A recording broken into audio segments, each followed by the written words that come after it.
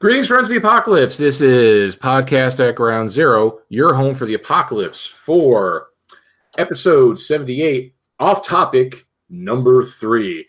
I am the apocalypse nerd. He is Adam Bomb Glancy. Welcome to the apocalypse. Shouldn't that have been 3 in 3D? Yes. Yeah, it should have been. Because 2 is Boogaloo, Electric Boogaloo. 3 is in 3D. I think 4 is this time it's personal. Is that how it works? Is that the... It's always personal. Fair enough. But welcome to another episode of Off Topic. So we don't do Off Topic because we can't really think of something to talk about, but we do we do Off Topic because we have so many little odds and ends to talk about. Yeah. But then it's better just to do a whole show just on that, you know? So, and as me and Scott were just saying that episode 78, what happened in 1978, folks? Me. I know. Scott? Gamma World was published. Yes. The very first post-apocalyptic role-playing game, Gamma World. You get a Apocalypse Plus, but that was so bad. A plus bomb. All right. You get an A bomb for that. There you go. How's that? That better? Much better. Okay. Much better. So, speaking of Gamma World, I don't know if people. I didn't post it on the blog, but on the various Gamma World pages that are out there on Facebook, I posted that there was a original Gamma World poster up on eBay. And because I follow the eBay stuff all the time just to see if there's anything different that would come up that's Gamma World that I don't already have. And it's very rare. I mean, I don't think I've ever encountered anything in the last 10 years. But there was one of the original Gamma World posters up. It wasn't a lizard logo. It was the wizard logo, which is the second printing. But this is the second one I've seen in a month, which is unusual. I got mine like 2006, and I've been probably looking since before that. I've seen only I can't say more than maybe 10 to a dozen at most come up in over the decade. To see 2 in a month is kind of unusual. The first one last month only went for $235, which is a bargain, but it was a lizard logo, but it was a little beat up. But this one wasn't as bad. It went for a whopping $660. And I'm like, that is insane. The whole King Midas thing that's been coming up. Well, in its defense, it is pretty damn rare. There's not a lot of those, you know. I'm just glad that I got mine back in 2006, and Scott was there when I got it because we were at the H.P. Lovecraft Film Festival. Yeah. I put in a massive proxy bid because we had to go work the show in the morning and hope for the best. And I only paid $107 for it. So I've got the best deal that I've seen on these Gamma World posters in the last decade. So I count myself very lucky. So, not to mention the actual one you got was in really good shape. You got a decent quality, a really good quality. Oh, perfect. I mean, I think there was one spot that had it maybe had a slight wrinkle, but I had mine mounted and preservation glass in front of it. And once it was mounted, the crease disappeared. So It is, it's not pristine because it's mounted, but I mean, what are you going to do with it? You know, you're going to like roll it up and hide it. No, you're going to hang it up there. And how do you display something like that? You know, it's like, because if you don't mount it, posters, they'll get a little curved and they'll fit well. It's like, listen, it's always going to be hung up. It's not coming off the wall. It's not coming out of the frame. So you might as well spend the money and mount it, you know? So I did. And it's perfect condition. It's absolutely perfect condition. The only thing I regret was not putting it through a scanner back in 2006 when I got it, so I could have a digital version of it. But yeah, and then just print it out ad infinitum. Yeah, but I can't do it now because you can't remove it, and there's not. Oh. See, I figure you see if you had a digital version, you could print it out. You could have wallpapered the room with it. You just every part of the house to be covered with that poster, sir. Uh, You clearly missed the boat there with the Gamma World wallpaper. yeah, I don't think the wife would have gone for that. Not even the cave, not even the nerdery. Well, no, well, the nerdery, yeah. I mean, well, this is how bad the Nerdadome is, because I showed Scott. I have playing on the TV declassified atomic bomb test footage from the 50s. So hey, don't show us your porn, okay? Hey. Move that back over. We don't want to see that, okay? That's fine. Come on, it's sexy. It's sexy, you know it. Well, where that comes from is that's one thing I've always wanted to talk about. Is I always forget was in the 90s there was a company called U.S. Fighter Squadron Inc. Little company. They did these videos. Plus, they did some other airplane videos too. They were actually based in Sunrise, Florida, which I found out later on, which is not that far from me. They did a series of videos called I have the America's Atomic Bomb Tests. Mm-hmm. They did a series of these. This is the first volume. I have 7. I think there was a couple more that were supposed to come out. I don't know if they ever really did, but I got these in the early 90s. Again, this is how far back this insanity goes. So I have these VHS tapes of declassified footage, atomic bomb footage. It's crazy. It's just black and white. It's just insane. It's a fact where what I have on there is a DVD. I had converted into DVD, but I still have all the VHS tapes. When they say that they're declassified, this means that they're not cut either, right? They're just the classified films documenting various bomb tests like Able Archer, Operation Ivy, Buster Jangle, all that. Okay. And this is the stuff that they would show at the Pentagon, like home movies or something. I guess, or they would show them to troops back in the 50s. Well, the one that always gets me is the guys who ended up being marched through the fucking ground zero. Yeah, that's probably on one of them. I haven't watched these fully in a long time. Do you remember which test that was? Where they just had, because that is some bullshit. Oh yeah. Yeah. I don't know. I'll have to go through them.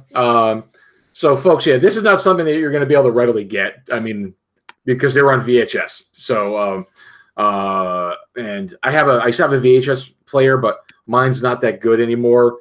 And unfortunately, I didn't jump on the wagon of getting into one before they stopped producing them. Maybe about 10 years ago. I should have got another one. I'll have to try to find one so it plays better. But they did put a couple out on DVD. Somebody else did, or I think they did. Those you might be able to get. Those you could probably get your hands on. I've seen them on Amazon, but stuff gets pricey now.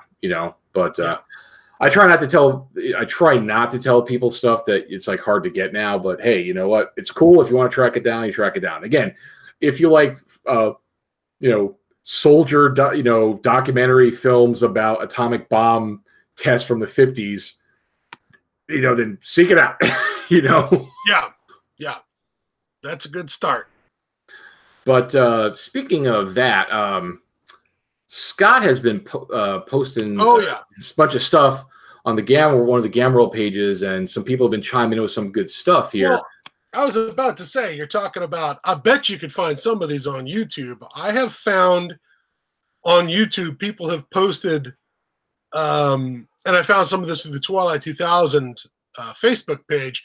People are posting old training videos from the Cold War, stuff from the 80s, like the British Army, how to fight in the forest, and something from the Swedes. Somebody had a Swedish training video that I couldn't understand. And hey, Sweden, they're Norwegian, Mac. old Bundeswehr stuff from the 80s as well.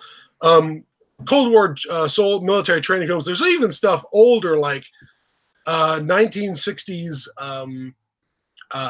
CIA training films on how to lose a tail, things like that. And so I wouldn't be surprised if some of your nuke tests are wandering around on YouTube. But I did, in fact, go down a pretty deep hole on YouTube, wandering around finding stuff that was post-apocalyptic. Couple of them were things that you had found earlier, and I'd forgotten you were the one who posted it on on our channel, right? You posted it on a podcast at Ground Zero, right? Yeah. I posted on the blog a while back, but apparently there's been more stuff that has stemmed off that I haven't seen or posted. Oh, that's right. The original one was Fortress, which was a CGI film by a guy named, I presume a guy, named Dima Fedotov.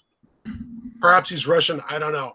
But it's this sort of weirdly, it's a film of war machines that have certain, robotic components like giant intercontinental bombers and fighter interceptors that have these sort of automatic systems that are continuing to fly around and fight World War III, even though everyone's dead, including the occupants of the aircraft. And one of the best... That was the first one, was called Fortress, right? Yeah. And one of the best images is the flight suits with these skeletons inside the flight suits just kind of flopping around in the cockpits as the aircraft are maneuvering and fighting each other. It's kind of cool. It's very cool. Oh, it's very cool. I remember I first saw that. I was just so blown away by it. I was like, that's a really cool concept. I thought it was just so, especially it's like, pilot input required, automated systems in place, and it's just flying the mission, dropping the bombs. Defensive planes are flying to defend, shooting them down, go back home, get more bombs, go out again. Just keeps on just back and forth. And what I loved about the aircraft is the aircraft is very science fiction-y and very unlikely. It's got big cannons on it, like a flying fortress. But it's got props. Yeah, it's super high tech with an AI, a sort of rudimentary AI running it, even though the crew's dead. But it's got these great turbo props that are going. So it's got nose art like World War II, and the aircraft is rather interestingly built around the bombs. Yes, that was cool. The aircraft is just this enormous sling for carrying these massive pieces of ordnance. So it's a really good, innovative film. And the guy who did it went back and made another film twice as long called The Last Day of the War, showing what is hinted at the end of Fortress, which is return to base for rearming and new mission. And it's showing you at the base where the aircraft is trying to be rearmed and sent out again, and every system is failing, but the machines inside are desperately rerouting power and shutting down their own AI so they can have the power to open the door of the hangar, Excuse me. I should have my finger on the mute button so I do not cough at the... It's very unprofessional, Scott. Oh, wait. Here, let's try it like this. How was that? Was that better? It's like magic. It is like magic. Scott, are you a wizard? I am a wizard. I'm a sound wizard. Wizard of time and space. But anyways, very good. Very good reference there, sir. It's an extremely time and I think was it time and space, or I think it was time and speed. I don't know, but it was him moving around in fast motion through all this whatnot. I don't even remember what that short film was about. It was about, for the folks who don't know, the wizard, I think it was a Wizard of Time and Speed. It was this guy who was a special effect. This guy was he was a guy who was a special effects guy in the late 70s, early 80s.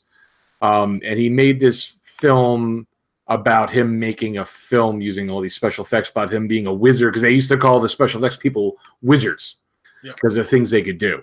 So not so much now because it's all just computers, but they called them wizards, and this was he doesn't he just demonstrate a bunch of effects, mostly in camera stuff, forced perspective, changing the film speed, things like that.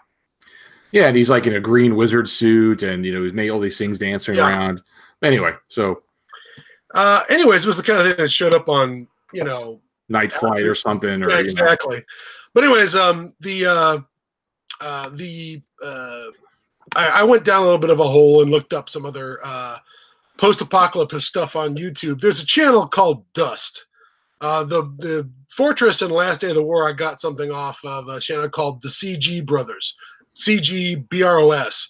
But Dust is a channel that collects a lot of sci-fi short films, and I found a number of really interesting short, less than 20-minute post-apocalyptic films that were out there, including one called The Crimson Man, another one called The Last Man, which is quite good, and a really good one on Dust called Lunatic, spelled Lunatique. And that one was the most grimmo of the bunch. Some of these had almost this, they would be unrelentingly grim up until the last moment, and then sort of give you a moment of hope at the end. And Lunatic was the exact opposite. It was like, we're going to build you up that everything's going to be great, and then terrible, horrible things happen. They're all quite good. The one thing I would point out about The Last Man that they did very well on theirs, besides having a really first-class environment suit.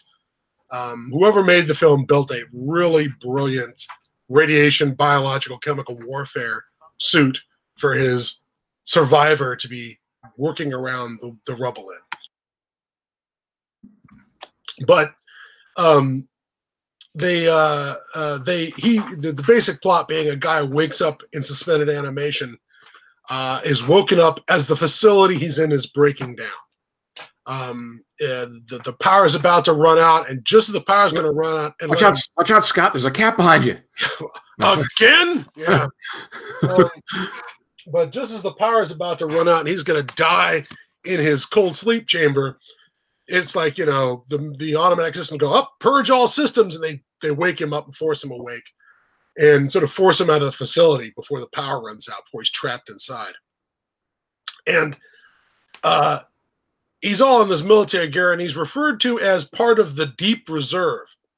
And I love the idea that it's like was it like Mara Project shit or something? That's what it sounded like. It sounded like, it was made in England. It was an English short film. But the idea that it was like the Deep Reserve, like soldiers put into suspended animation for the purpose of waking up a few years later and starting the war all over again and beating those dirty commies or beating those dirty whatever the enemy. It's like they're backup for the backup. You know? And I just love the idea of the Deep Reserve in a post-apocalyptic setting where you wake up to fight the war, and find out, it's that not. You know how you're supposed to wake up in like 18 months and fight the invaders? Yeah, it's not 18 months. You end up waking up like what's his name in Genesis 2 and find out that like 200 years or something. Yeah, exactly. Good luck finding any commies. We're fresh out. But yeah, that just was a nice touch. It did make me think about and it has been suggested, in fact, not only in Gamma World but in Metamorphosis Alpha. Didn't James Ward write a article for an alternative? I think it was in Polyhedron, an alternative beginning or alternative campaign setting for Metamorphosis Alpha, where you're the reserve crew who wake up on the Warden. Out of cold sleep. That sounds familiar from somewhere, but I couldn't give you a definitive answer on that one.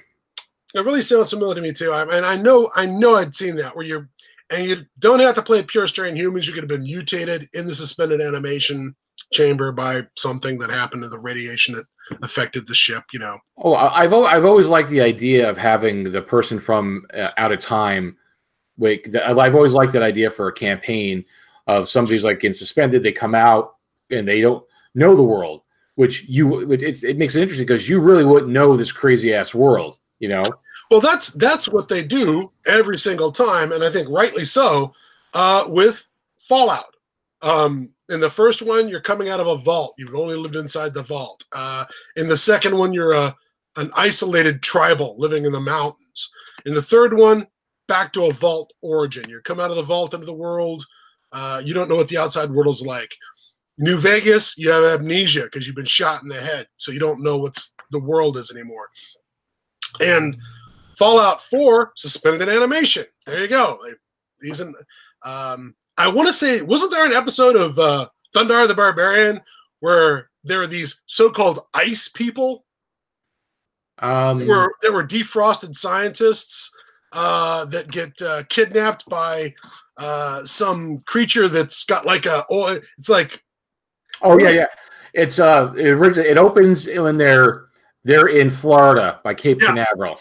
Yes. And there's these scientists frozen throughout the country, and there's this one of the wizards, which is one of the main protagonists. Gemini's his main protagonist. He comes up a lot, but all the wizards are always his protagonists. And there's just one where he's driving on this.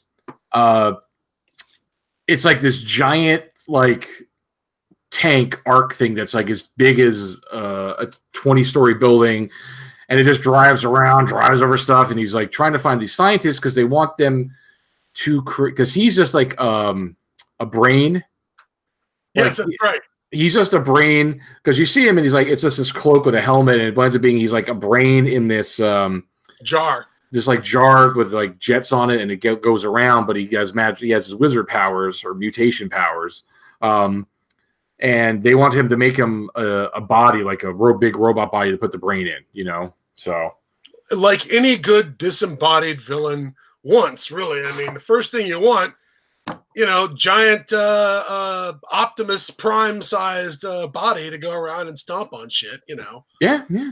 Possibly some laser beams out of your eyes, that seems normal. That seems like exactly what you do in a situation like that. Yeah, I can't remember the name of that episode, but that's what they start off like they're scientists from NASA.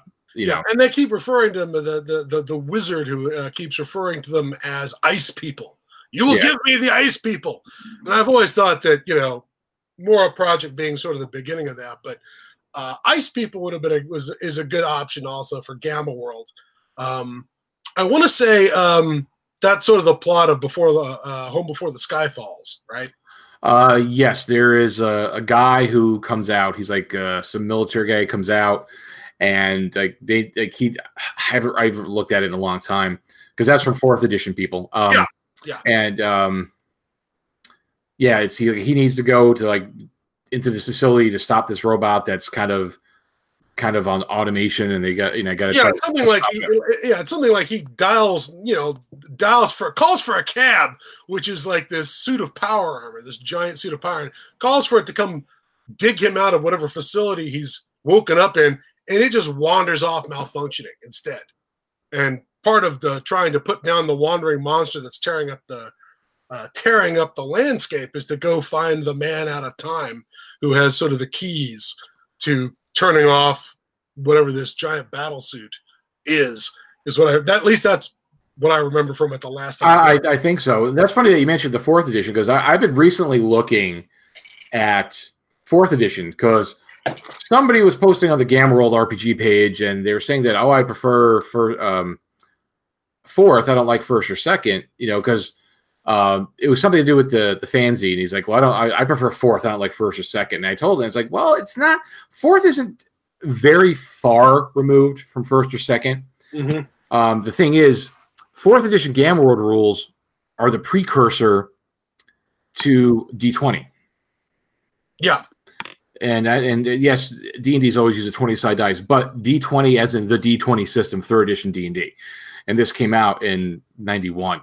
So it's the precursor to it. It has some of the elements of it. So I'm like, okay, well, I started looking at some stuff to see how can I, about, because there's a lot of information there, a lot of good information.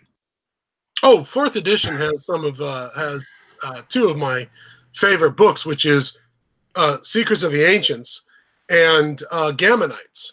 As source material, I love both those books.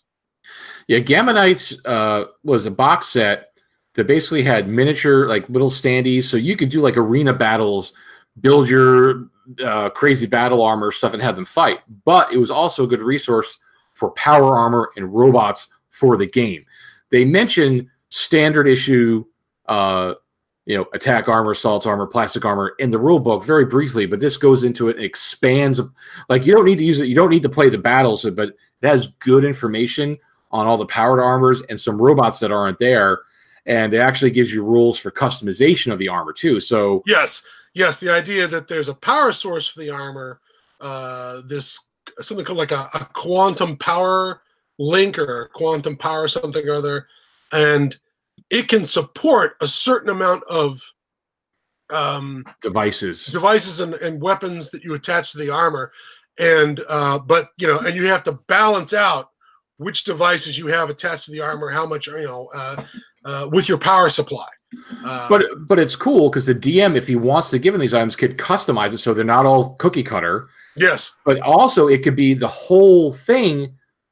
The suit of armor could be a plot point for a campaign. Like, we need to find the such and such for this battle armor, to this attachment because we need this attachment to do whatever. It could there could be a whole storyline about them adventuring to find something special for this particular armor. Oh yeah, you've got the giant suit of powered assault armor, but the quantum power coupling is cracked. Finding a quantum, and they make the point that in Gamma World, just one of these suits is the kind of thing that the proto city-state nations of Gamma Terra would go to war for, because they're just that powerful. Oh yeah,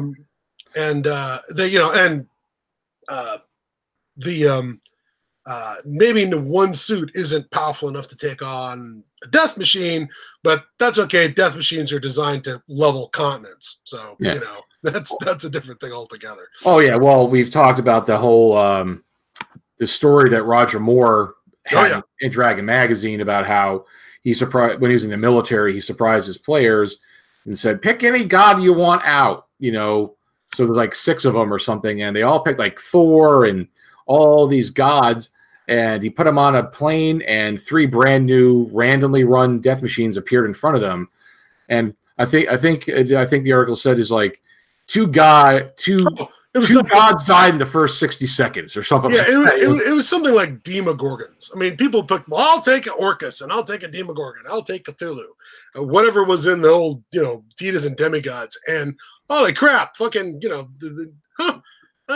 these death machines kind of pack a bit of a punch, don't they? Yeah, well, that was his point. So then when they played Gamma World going forward, they had a fear of the Ancients technology. But regardless, but no, Gamma Knights is really cool for that information. But that also, when I said about the campaign thing, actually, I kind of cribbed that from, there was a Dragon Magazine article. And folks, we're turning this to a Gamma World episode, apparently. There's been a Gamma World thing that happened with that fanzine episode last week. Yeah, where he got me. My brain got all Gamma Worldy, and it's not pretty. It's not pretty. Oh no, there's a Dragon Magazine article in the Ares section called "The $6 Million Mutant." Oh yeah, and it has cybernetic devices, and it goes into detail about it, but it also says, listen, they're like, you just don't give them the stuff. It says, you know what, they want to get the stuff, make it a whole make the whole adventure or campaign about finding the device, or find somebody who will install it or repair it, because they're like, listen, this stuff doesn't, just put itself in, Yeah. Anyway, but my point. Go back to your point about 4th edition, and then circle back around to the Gamazine. Yeah, the 4th is. So I was looking at like, how can I easily? I want to see. Let me start with say weapons, because in 1st and 2nd edition, weapons. I don't know about 3rd edition because I never really read it in detail. If I did, it's been so long. They have weapon class, and you have a chart. You go weapon class against the armor class, and that gives you your to hit number on a 20. in the proto system for D20, they have THAC, which is it was like to hit armor class. So everybody gets like, you know, because they've added levels to it as well. Yeah, so classes didn't force. They got classes and levels, and there's some stuff that can be adapted. You know, I'm really not for having classes in Gamma World, but there's some other things that. But I was thinking about, okay, well, because, you know, as you go certain levels, you increase your to hit number, which makes sense, which basically is increasing your. Well, no, it doesn't make sense for original Gamma World because there's no level. So, but weapons, every weapon has a THAC. Like, you know, Mark 7 blaster has a +4 THAC. A laser pistol has a +3. This has a 0. So I was trying to see if there's any kind of correlation of weapons and armor class. So I was looking to see, it's like, okay, well, if these weapons are classed at this armor class, let me look at them in 4th edition to see, okay, what is their THAC? What pluses do they have? So is there some way for me to figure out if a weapon has a plus certain THAC, this is what the weapon class should be, so we could convert anything back to 1st or 2nd edition, which I thought was a good sound starting point. But the correlation isn't there because, like, you'll have like a laser pistol and a laser rifle, which are the same class and this, but then like they have different backs. Nothing was coordinating. I mean, I didn't spend a huge amount of time on it, but I just started perusing it, and I didn't see anything easily convertible. So that's something I'll need to look at in the future. So I was telling Tom about that because the Gamazine, because actually that got successfully funded and it did very well. And he has like a good amount of pages in it, and the James Ward, he'll have a James Ward interview in it. So that's going to be coming out. I got from him. I purchased because he still had a couple of copies. For the folks who can see if you're on video, the models that we originally reviewed, because again they're digest size. He still had a couple of copies each of the original adventures, so I wanted to have the original adventures instead of my half-assed printing. You know, it's very sexy, sir. Very sexy. So yeah, so his zine was successful. Yeah, I was recently talking to him again, and he said that he hopes to have it finished by next week, and then it's going to go to proofing. So he's coming along with it. Yeah, he kept having to throw, and again, this was the maximum you could give to this was $5. You know, that was the maximum. He got 312 backers. He got up to $1,398 worth of things, but not everybody backed at $5. A lot of people just did $3 just for the PDF. So he did very well. Yeah, and I think the last thing that they got was new artwork, a 3rd adventure, 4 more pages of content. They got the Travis Hansen comic. They got an interview with Jim Ward, a 2-page short story. You know, I'm impressed. He got a lot of content for this thing, and so I am all excited. And as a result, I had to go and check out all my Gamma World stuff, and you know, get my dirty fingerprints all over it, and of course break open the PDFs that I've got. Some of which I've gotten off of DriveThruRPG, but until DriveThruRPG offers some of the products, I will be having to settle for other sources. But as soon as they're available on DriveThruRPG, I will go and run and get my official copy. Thank you very much. Oh yeah, because they've recently in the last few months added more. Because we've been every once in a while we mentioned like, oh, they added this and that. They've been adding more and more stuff. You know, they have 1st edition box set, 3rd edition. Yeah, they haven't done 2nd. I haven't seen 2nd edition. I wish they would do 2nd. Yeah, me too. Yeah. But you know what? I also wish that they would get somebody to do better layout for the PDFs. The scans are good. I have a problem, and it's not just that, oh, Jared, you just want your OCD, you want the way you want it. No, it's not logically laid out. That's the problem I have with it. Like the 1st edition one I got, it's the box top is the front page, the box bottom's the last one. Okay, perfect. Makes sense to me. That's fine. 2nd page is the cover of the book, the black and white cover. Cool, no problem. And then the next one should be the 1st page of the book. No, it's the last. It's the last page of the book. It's not the last page. It's the other side of the book. White. The rear page. Like it's the front cover, the back cover of the book. Okay. The back cover of the book has some charts. So it's like the front cover, the back cover. So it has like charts on this side, and the back side has the graph paper. Then the book starts. Then they have the map. Then the book starts. And then the book ends, missing part of the chart, and then it's the back of the box. The layout is not logical. It's like, okay, well, all right, if you want it should be the boxed cover. If you want to put the map first, sure, go ahead. But I'd say put it towards the bottom to be like it's in the box. But it's like box cover, front cover of the book, start the book, back cover, because again, it has consistent. It's another chart, which is go off the last page. Then the map, then the box back. So the layout is not perfect. At least I didn't drop stuff in the middle, but the front and back could be clean. And they have the same problem with, because I picked up the Legion of Gold, I picked up Famine and Fargo, same thing. It's like front of the module, back of the module, then the map. It's like, it's not, it's just like, it seems like as the guy was scanning it, he just was scanning it in that order. Like he did, okay, I did the box. I did the front cover. Here's the back cover. Now I'm going to do the map. Now I'm going to start the book. It's like it wasn't logically put together. It's just as they were doing it. So they need to clean that up. And I don't know where we could. Well, one of the problems with buying stuff through drive-through RPGs, if you get a situation like that, because the stuff's locked, you can't just go, fuck it, I'm going to rearrange my PDF. I'm just going to take the pages and rearrange them in an order that I prefer. But you can't do that because the editing options are off. I might be able to, because I've been able to in the past, because I have an older version of full version of Adobe, which is like 5, and I've been able to crack stuff that normally can't be cracked if you just have a reader. But I have like a full version of it, so I'm going to try. I might be able to do it. If not, you know what?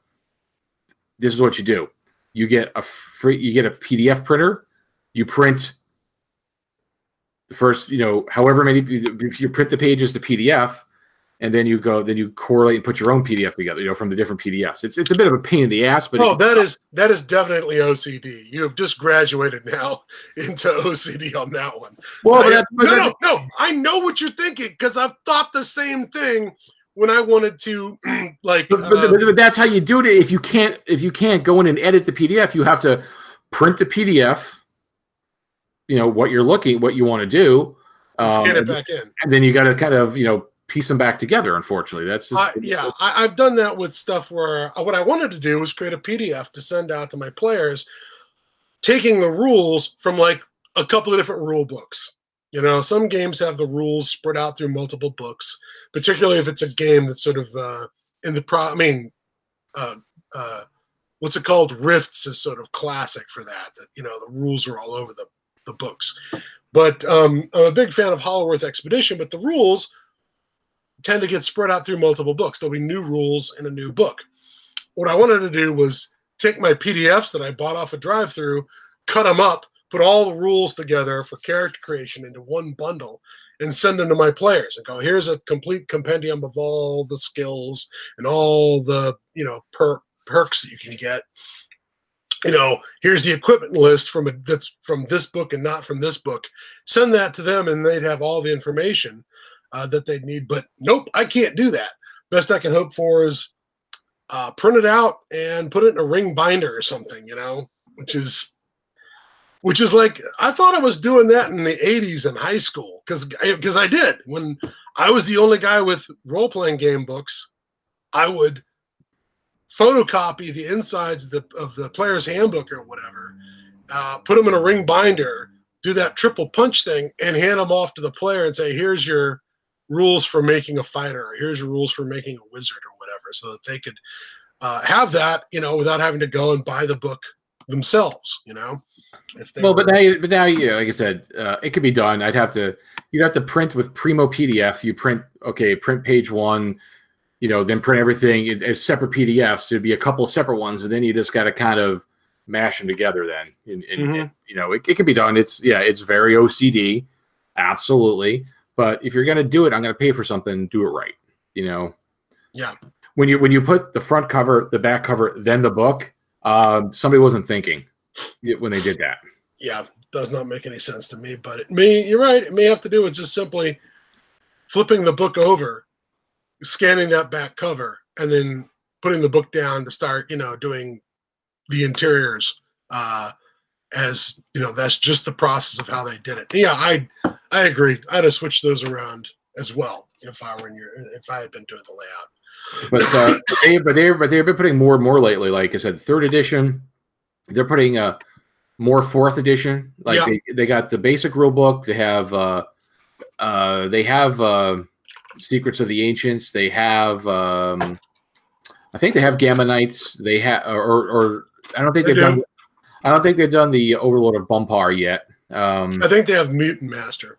Mutant Master. They have the third edition modules, the series of modules, like Alpha Factor. All of those.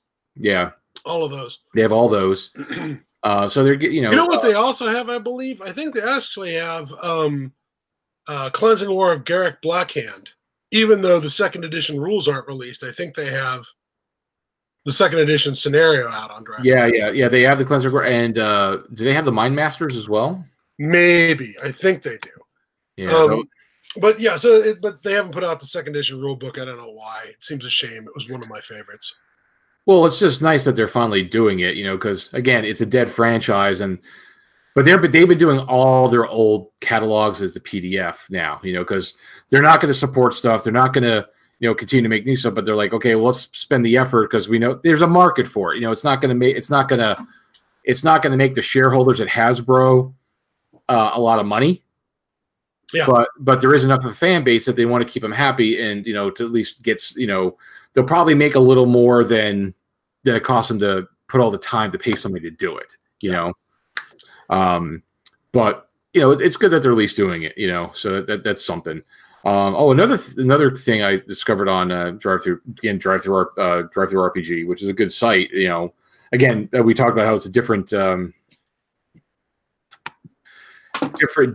publishing world now. With the PDFs but the print on demand's gotten good too. So there was a Kickstarter for the Freeway Warrior series by Joe Denver. Oh, okay, yeah. So, so people who don't know, Joe Denver did Freeway Warrior, which was a choose your own adventure series of books, post-apocalyptic, with a little bit of more RPG element into it. He also did the Lone Wolf books as well, which is a fantasy choose your own adventure type stuff. Again, it wasn't just like the Endless Quest books where go to page 4, go to page 5. There actually was an RPG element to these books, where you wrote stuff down and you resolve stuff with rolling dice. So they did a Kickstarter. Because there's a company in Sweden that I guess has the rights to print them now. They've done Lone Wolf. They did this Wild West game too that he did. So they did this Kickstarter for the Freeway Warrior books. Now, they printed them in hardback. I've gotten the first two. I backed it, but they've now made them available as PDF. So for like $9.99. So if you didn't get in on the Kickstarter and you don't want to pay, because they're imported, so it's probably going to cost you like $30 for a book. You pay $10, you get the PDF. You can do it on your tablet. You can print out what you want. So I thought it was kind of a neat option that they gave the PDF. So if people want to check it out, because these books were revised from the original books by Joe Denver. He passed away a couple of years ago after the project was completed, but he was the one who had his hand with working with the company to revise them and update them and edit them. So it's not just somebody taking his work. He actually worked on them. So yeah, I thought it was cool that they had those PDFs available as PDFs now. No, that's very cool. That's very cool. I remember the Freeway Warrior series, and I remember I guess sort of seeing it and being like, okay, this looks cool, but my budget being what it was back then, you bought some things and didn't buy others. And solo adventures weren't great for me. You know what I mean? Sometimes I enjoyed them, but I always just wanted to tear them apart and turn them into a regular scenario that I could then play with my friends. You know what I mean? Yeah. And there were a few. I can remember a few solo adventures that were published that actually had a section in the back that was like, okay, here's the actual layout of the adventure if you want to play it with a group of people. But I'm trying to remember who it was I saw that from, and I want to say it was an old Tunnels and Trolls product or something like that, because they had a lot of solo stuff in Tunnels and Trolls. Speaking of the apocalypse, we're watching an apocalypse unfold right now over with India and Pakistan taking shots at each other this week. I'm sure that by the time this episode, people see this episode, they're like, that turned out to be nothing. And it probably will. The Indians, the Pakistanis are always taking shots at each other. Yeah. They're always poking each other in the eye. But at this point, they've managed to bomb each other's territory and shoot down each other's aircraft. I think it's all even at this point. And it is always a little disturbing watching, nuclear-armed countries that have fought multiple wars with each other go at it one more time. Frankly, they're the only nuclear-armed countries that have ever fought wars against each other, now that I think of it. When India and China had their war in 1962, I don't think India had the bomb. I think the Chinese were working. I think maybe the Chinese had the bomb. Well, that's not true. I forgot. There's the Damansky Island incident where the Chinese and the Russians fought, or rather the Soviets fought a border skirmish in the late 60s, early 70s. You remember that? No. It was one of those things that when it happened, it was before Nixon went to China. And it was one of the things that sort of like lit up the West, because the idea that the Russians and the Soviets and the Chinese could ever get into it wasn't really something anyone expected until these border incidences happened. They were sort of rivals, and they competed for influence amongst other communist states. But the idea that they're going to shoot at each other just hadn't come up. And remember, what was the Third World War in Omega Man? It was the People's Republic of China versus the USSR, And so the idea that these two powers go, that's the last time I can remember, besides the Pakis and Pakis. Don't say Pakis, kids. That's like saying gypsy. It's wrong. It's not the thing you say. It's Roma and Pakistanis. But it's the Pakistanis and the Indians getting into it. They're the only nuclear-armed country that does it on a regular basis, poke each other in the eye. And it's kind of amazing that they're still doing it. I mean, maybe they're used to it or something by this time. I don't know.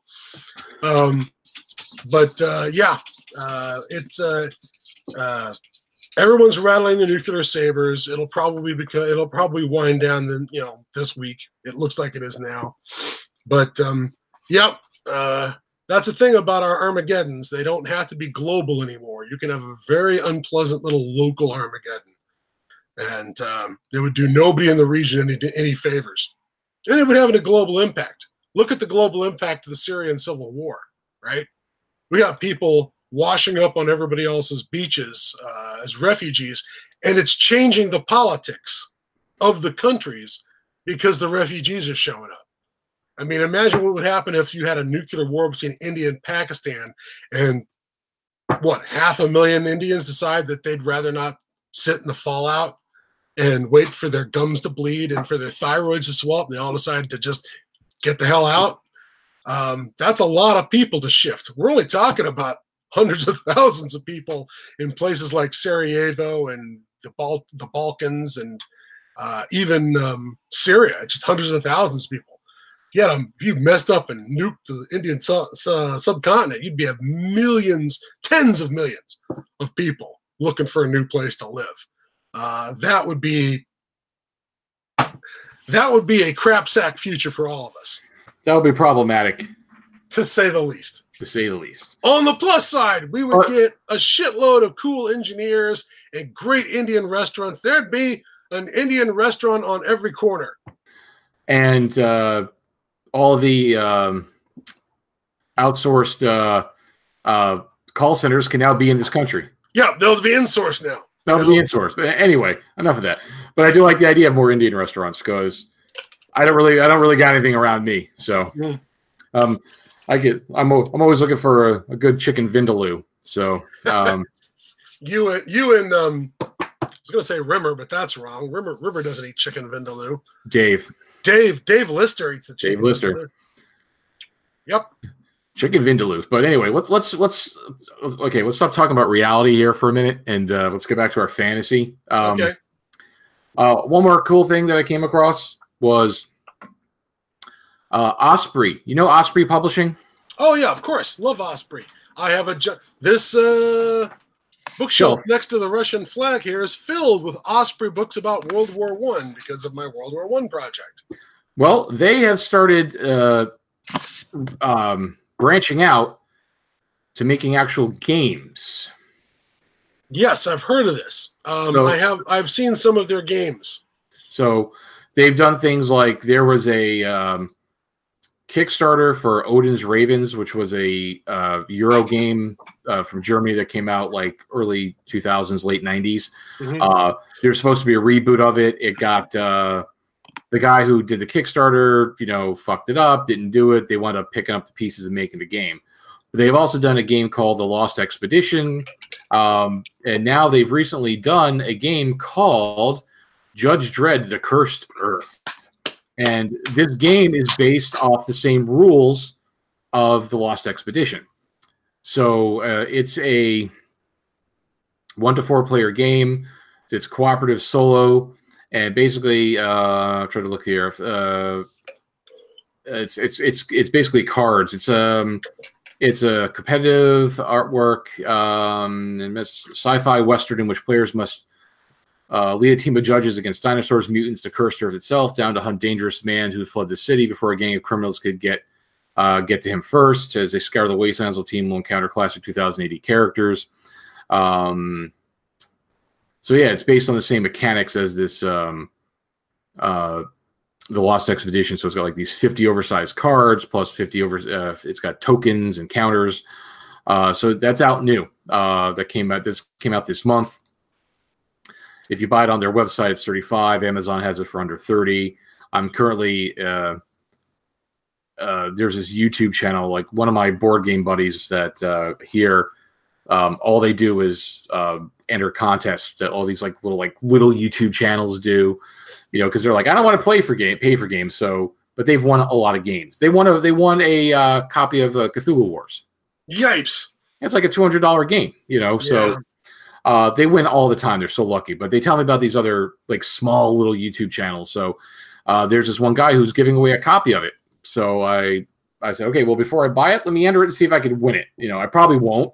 Because I've entered a bunch of stuff and these that they show me, and I'm always like they randomly pick somebody and it's like, oh, they picked the person above me, or I had the wrong number, or they won again. So, but this was another small channel, so I might have a chance. So it's like if I don't, I'm going to buy it because it has solo play and it's the Cursed Earth. So very cool. So that's a lot of the stuff that I've encountered. I've been again focusing on Gamma World, again reading stuff. I know you've been doing that. I have too. I have totally fallen down the Gamma World hole, which is bad because I have a lot of work to do that has nothing to do with Gamma World.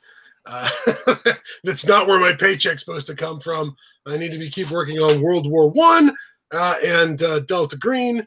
And that stuff's getting done. But Gamma World calls to me like the sirens.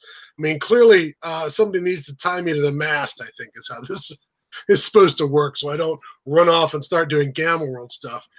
And the worst part of it, this is the worst urge I have for Gamma World. This is the absolute worst urge. Do tell. This is just absolute gamer masturbation. This is the worst kind of gamer masturbation. Wanting to design the world of Gamma World before they blew it up. That is to say, I wouldn't want the world that the players wake up in to be necessarily the United States of America. You know what I mean? It's 200 years in the future. things blew up in the 23rd century or 24th. It's like 2308, right? Is the beginning of the social wars. Mm-hmm. So, yeah, it's 200 years in the future, or excuse me, 300 years in the future. There's a possibility that you could have something that's no longer called the United States of America. I would want the players, as they come out into this new world and they find these ruins, to find things that are unfamiliar to them. Like they get out and they're finding a flag, or they're finding monuments or things, but they're not monuments to the things that they remember as people of the 20th century, back when we were playing. I'd want them to be able to, find out that, I don't know, it's the United Canadian and American States, or the North American Union, or the Union of North America, something where they get out, and it's sort of like, the way that the world of Fallout is both familiar and unfamiliar to the players when they get out into it. Scott, you don't have time for world building right now. No, I don't. I do not have time for world building. And world building is the worst kind of gamer masturbation. Absolutely the worst. But I was going to say something about that. If you're gonna reference me to that great article in Dragon about the Shadow Years, thank you. I've already read that. Oh no. No, I was going to say with the fanzine, what I'm gonna do is I'm gonna try to submit something for the next Gamma World the next Gamazine. Is I'm gonna reread Hyro's Journey, and I want to stat the Morse. Yes, sir. I already started looking at it, but I need to reread the story to know what other abilities it had besides telepathy. Yep. Because I haven't read that book in about 35 years, so I need to reread it. That's the other thing. I am all done with all the reading I had to do for my work. Finished up with a couple of great books on history of the Medical Corps in World War I, and a great book on how World War I affected the horror genre as presented in the 1920s and 1930s. There's a book called Wasteland, I think it's called, and really, really good book on the cultural shifts that happened because of in the horror genre. What I didn't realize, Jared, was,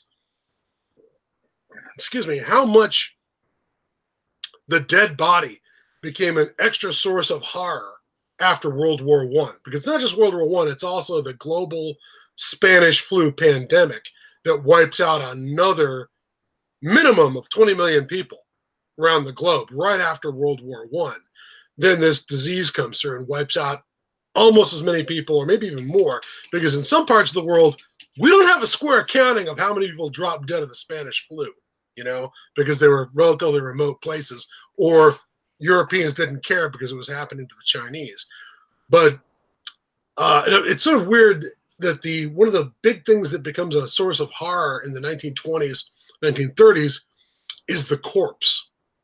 And it may be where some of the first thoughts and some of the very first imagery of modern concepts of zombies comes back from. This sort of revenants, these vengeful dead who were sent out to the battlefields and killed for no reason, come back looking for answers about why they were blown to pieces and, eaten by rats in a muddy crater, out in no man's land.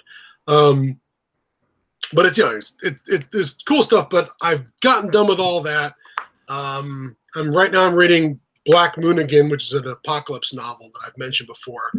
And I really should take a moment to sit down and reread those books again. Because it's been a long time. I know a lot of people have only recently discovering them, but I won't get into that. But they're really wonderful books for anyone who's they're fantastic. I just finished a book called Way of the Wolf. Mm-hmm. And because I was going to give it a chance. It's Way of the Wolf by E.E. Knight. Now, the concept of it was, it's like, it didn't get into super detail. Apparently there was, it's like a kind of apocalyptic world. Vampires are there. And apparently because some aliens invaded and the vampires were created to use for feeding. It seemed kind of interesting at first. because I've read one other post-apocalyptic book with a vampire called Vampire Winter by Lewis Tilton, which came out in the late 80s.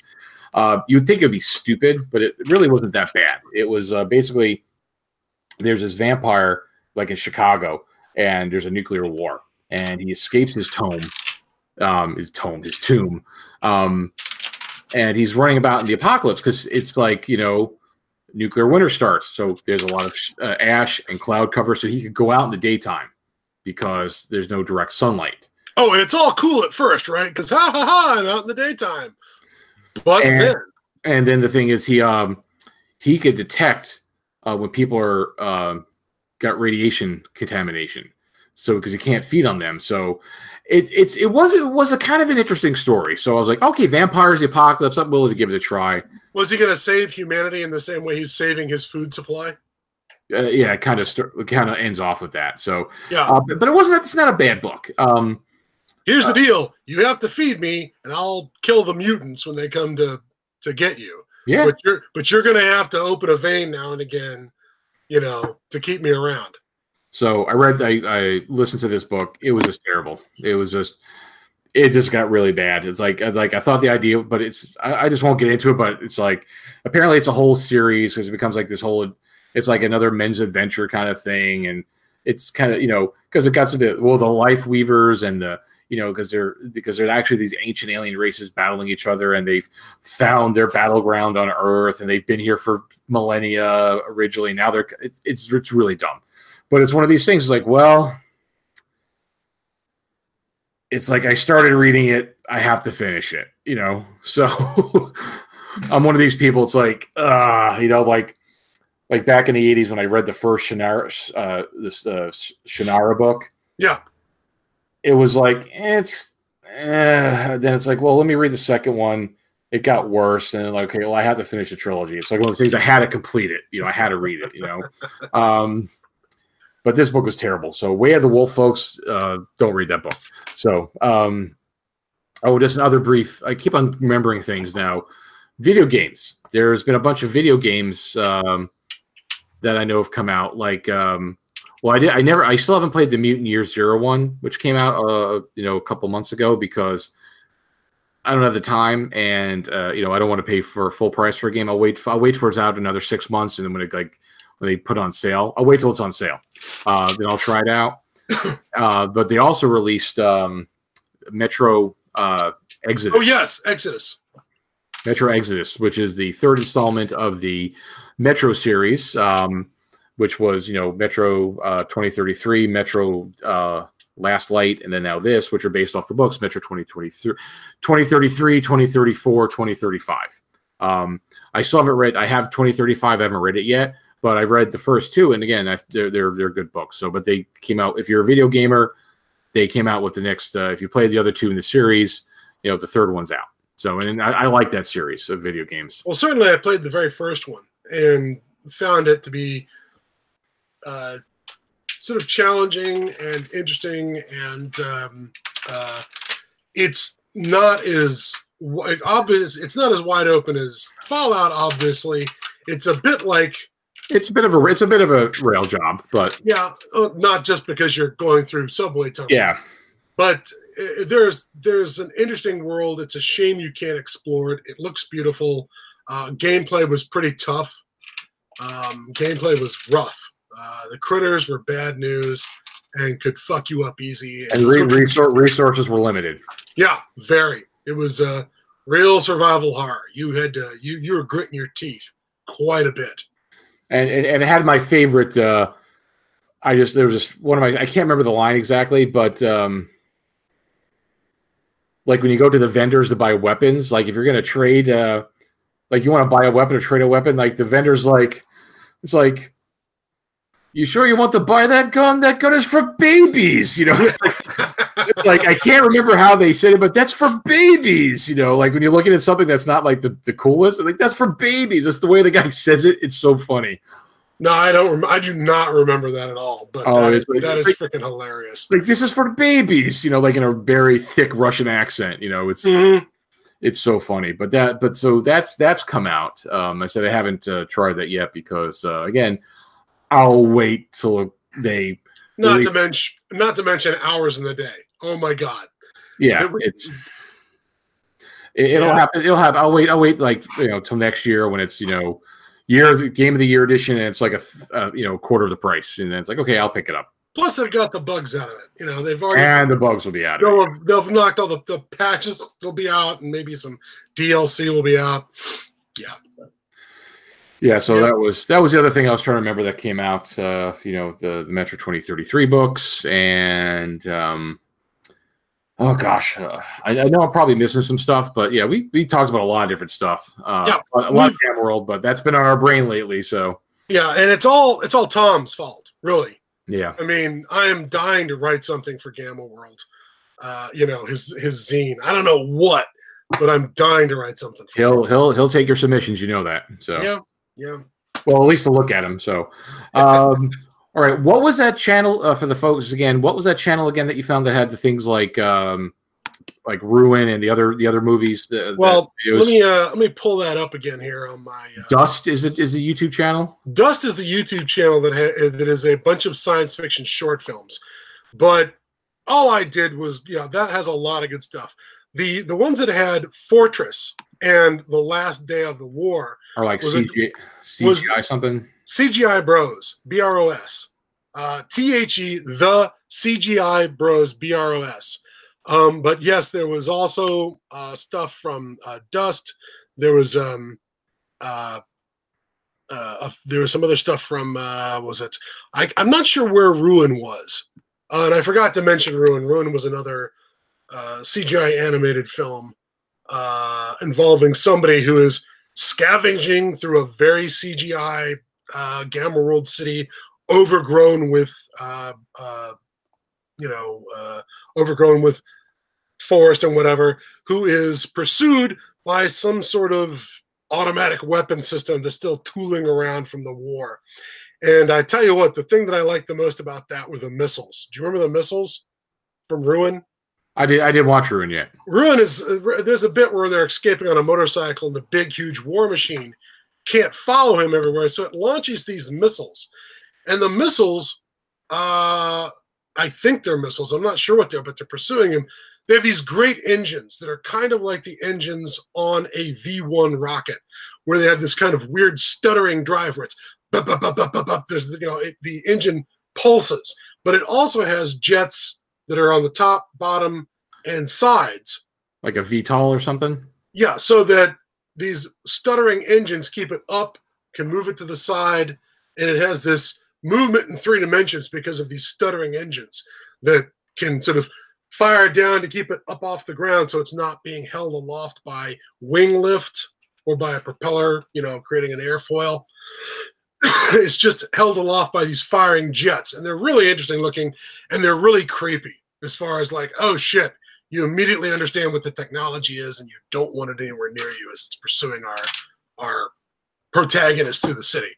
But it's a really good short film. Ruin, I don't remember where Ruin turned up, but on YouTube. But yeah, just put in Ruin short film, and you'll find it. In fact, and what was the one? What was the name of the other one with the ice people, the ice guy? That was English one. That was called The Last Man, and The Last Man was on a website by someone named Gavin Rotherty, and I believe that's the guy who made the film. Okay, he just made that film. His channel is literally just a trailer for The Last Man. Then The Last Man is 20 minutes long. Just a real short film. 20 minutes, not that short, but it looks great. His gear that he created for the piece is magnificent. And his CGI Ruin City is pretty good too. It looks really good. All right, cool. All right, so unless you got anything else, we're gonna call it a night, folks. But yeah, so we gave you a lot of stuff to think about, So we hope we have. Yeah, so check those films out. Check if you're a Gamma World fan, check out the PDF stuff. If you're interested in a play your own adventure RPG, Freeway Warrior, it's on PDF now, or you can buy the books. I have the first 2 books. They'd have been hardback. They're really nice. It's not necessary, but if you like PDFs. What else? You get the games out. We have what else? Oh yeah, if you have a chance to track that, you can find it cheap on eBay. Is if you're interested in something unique for a post-apocalyptic book, check out Vampire Winter. I think it's Lewis Tilton. I believe it's Tilton. I believe is the last name.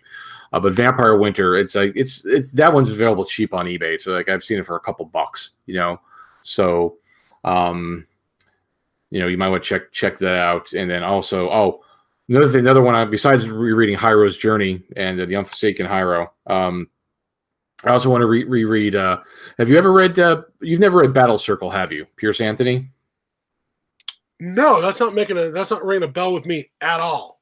All right, well, we're gonna have to get you a copy of Battle Circle by Pierce Anthony. That's something else we should probably read and reread for me and look at it. It was originally a series of 3 books, like it was a Sauce the Rope, Var the Sword, and Neg. It was Neg.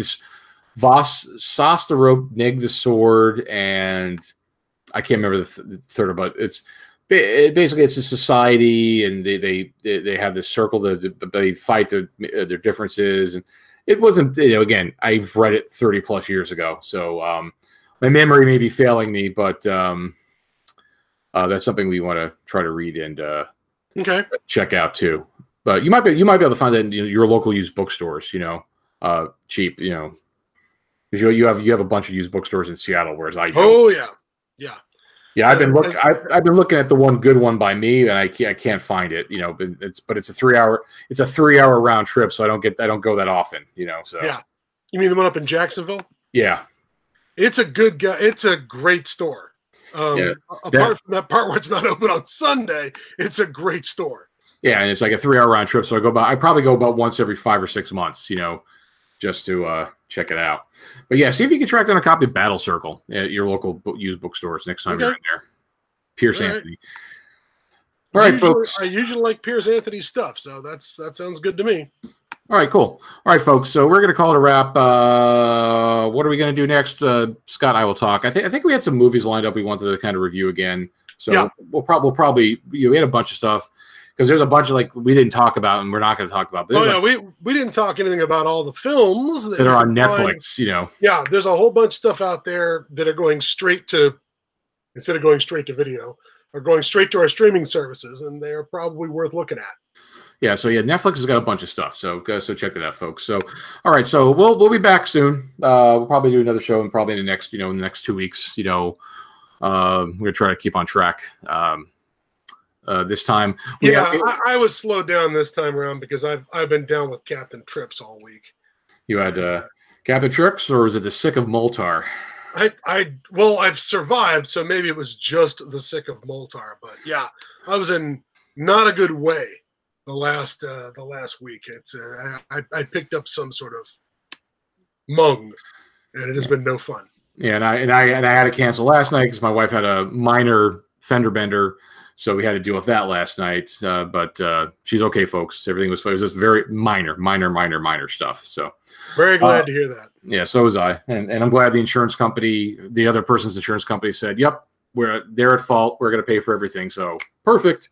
So that's always good. All right, so that's it, folks. So we're gonna call the night.